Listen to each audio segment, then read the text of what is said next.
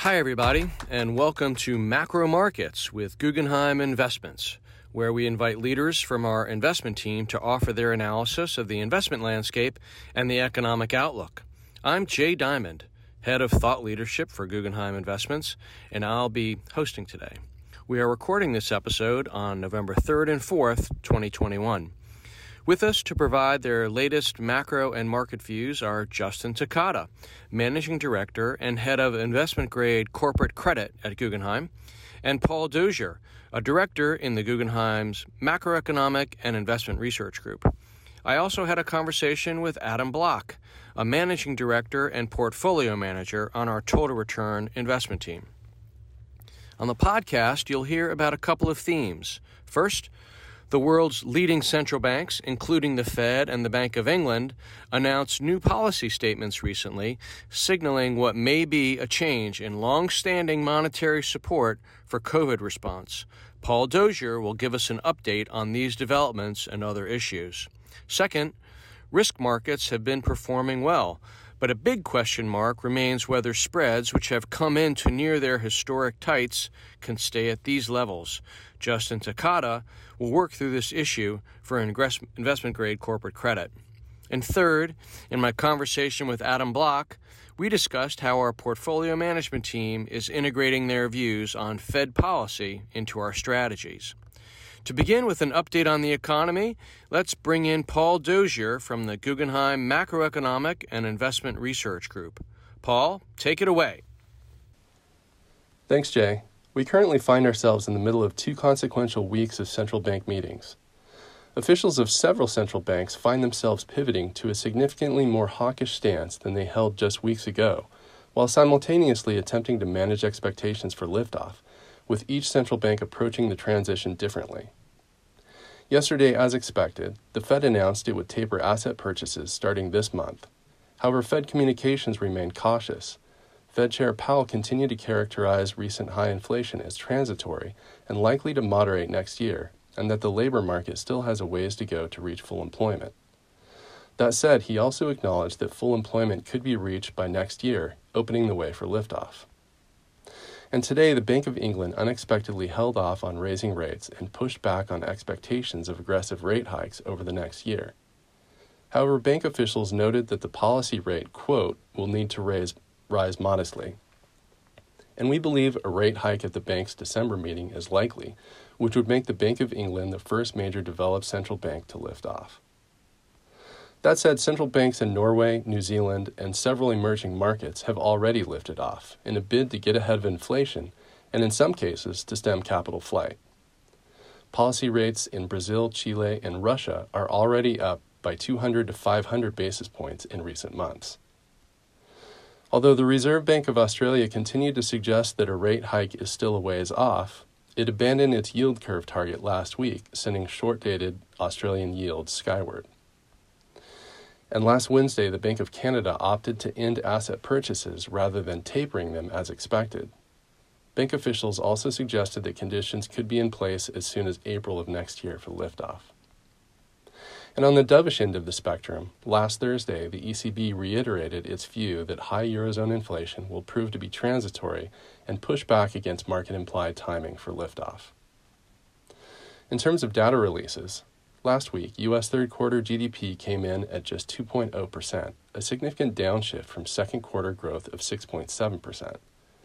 The deceleration was largely driven by the decline in the growth of personal consumption. We attribute the weakness to the resurgence in COVID cases during the late summer and early fall, as well as ongoing supply chain disruptions. We expect growth to pick back up during the fourth quarter.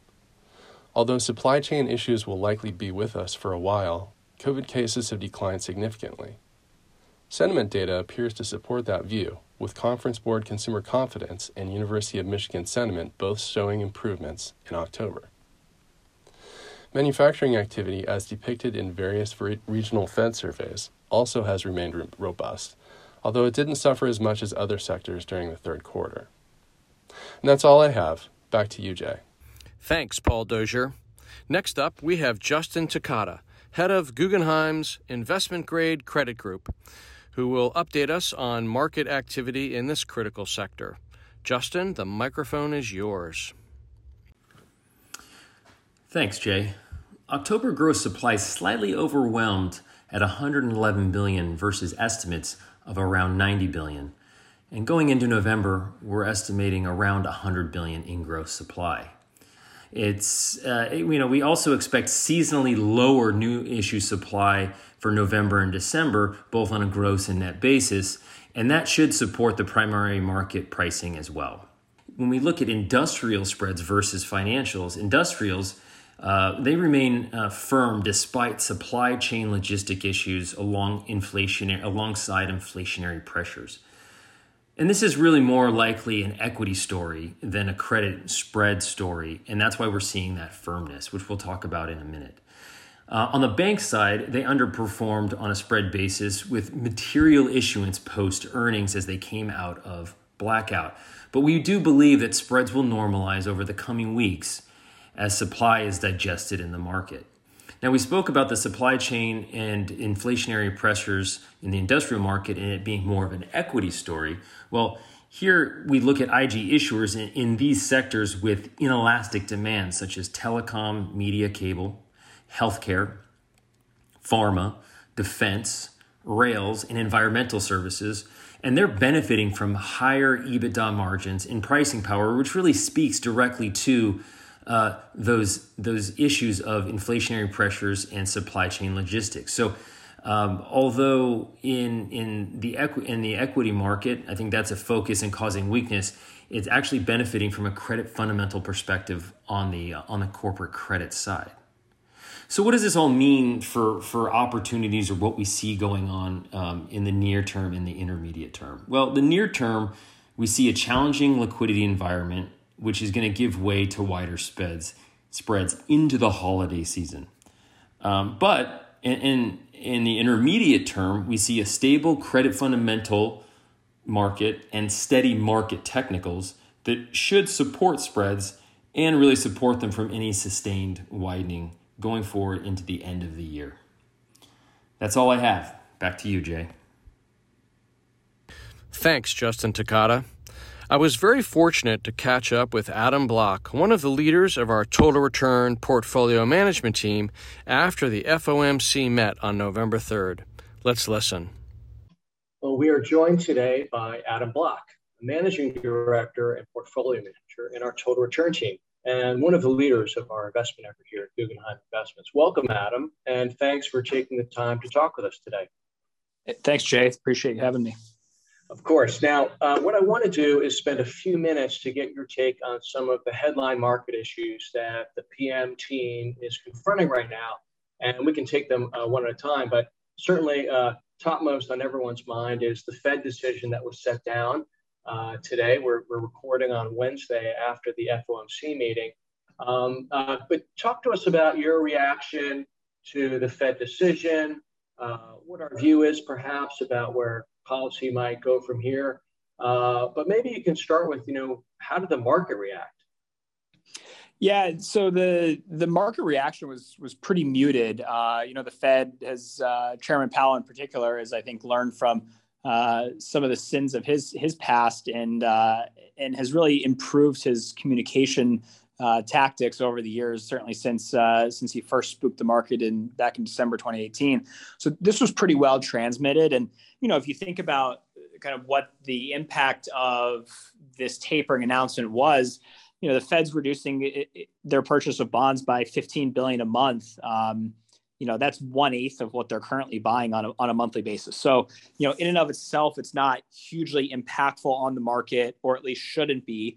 And the degree to which it was so well transmitted, the market reaction was, I think, as expected, pretty muted. So certainly a feather in the cap of the Fed in that respect. What's more interesting, I think, is what the kind of implication for broader Fed policy is. Based on the start of the tapering, gradually moving from an accommodative monetary policy to one that's gradually tightening as the economy continues to recover from COVID. So, it remains to be seen. Time and time again, we've seen the initial market reaction to the Fed statement, to the Fed press conference, not be the one that that results in the market a few days later. So we'll certainly keep an eye out for what develops. So, what's your latest take on the inflationary pressures that have come through? Do you still believe, or the firms still believe, that the spikes are transitory? Yeah, absolutely. Inflation's obviously been the hot button issue over the past couple quarters, and we were pretty early in the transitory camp. That was related to the demand side of things. It was pretty clear to us in the data from the inflation readings over the summer that the month over month changes in inflation were being pushed up by travel related industries, airlines, car rentals, new cars, used cars, that sort of thing. So that was pretty clearly transitory, and I think the market eventually came around to that sort of conclusion, which was good for bond markets and quelling volatility in general. But now we sit here and we're confronted with a whole new set of challenges on the inflation side, and of course the supply chain. As I sit here in Santa Monica and look out the window, we can see some of the container ships waiting for their access into the port of Long Beach. So, it's certainly something we're all well aware of, as investors and consumers as well. What are you guys seeing in your portfolios, and where are you seeing risks and opportunities given these set of market conditions that we've been discussing? Yeah, absolutely. Well, just to start high level with respect to credit risk, we're really in a risk on mode. As we think about kind of from a fundamental perspective, forward-looking default rate should be very low. Historically, the 5-year forward default rate that we keep a close eye on historically is in the low 2% range area following a recession. And we feel that's very likely to be the case this time around, certainly as pent-up corporate spending is really starting to pick up as we emerge from the pandemic crisis. And that as that flows through the economy, that should be very positive for corporate spending and accordingly corporate free cash flows and ultimately keeping the default rate low for the next several years. So that kind of is the fundamental side. From a technical perspective, September was pretty interesting. Equity markets obviously started to become a little unhinged. You had a 5% sell-off in most equity markets, and it was the first time that you started to get the feeling that investors were getting spooked and maybe starting to throw the towel in on this buy everything rally that we've had the past year and a half. But what was interesting is when you looked at credit really didn't budge.